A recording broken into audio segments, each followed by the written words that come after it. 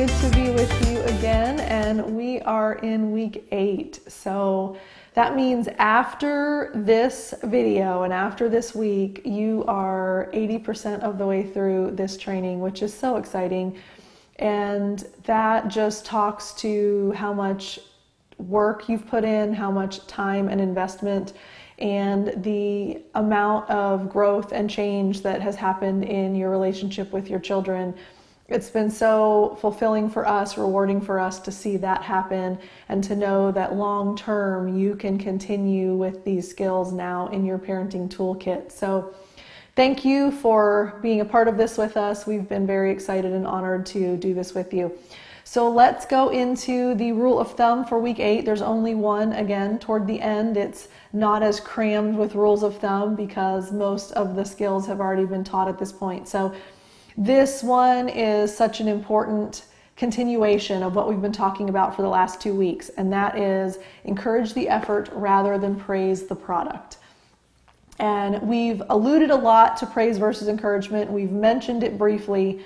Now today we're finally here. We're diving into the difference and helping you understand how they're different. They do seem similar, and that is acknowledged, but they are actually very different in outcome.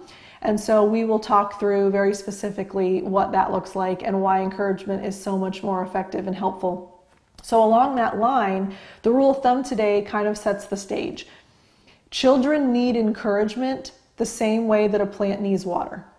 A plant cannot grow if it is not watered. The seed might be there, the soil might be right, it might be getting sun, it might be getting nutrients from the ground, but if there is no water, it will just sit there and it will never germinate and sprout.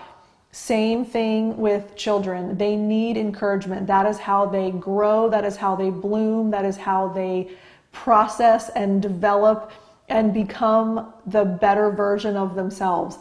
Encouragement provides the things that they need to really come into themselves and understand who they are and that they can be proud of the effort that they put forth. So encourage the effort rather than praise the product. The double E, double P makes it easy to remember, the alliteration there. I like that. So you always want to encourage the effort. We're going to talk a lot about that. We do not want to praise the product. And notice that product is outcome based.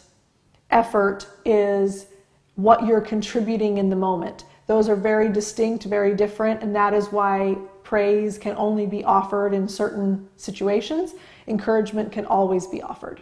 So rule of thumb, encourage the effort rather than praise the product. We'll dive into more details of that as soon as we move into the skill. So with that, that will be the next video. As always, we will skip homework. So we will be ready to dive into praise versus encouragement. See you then.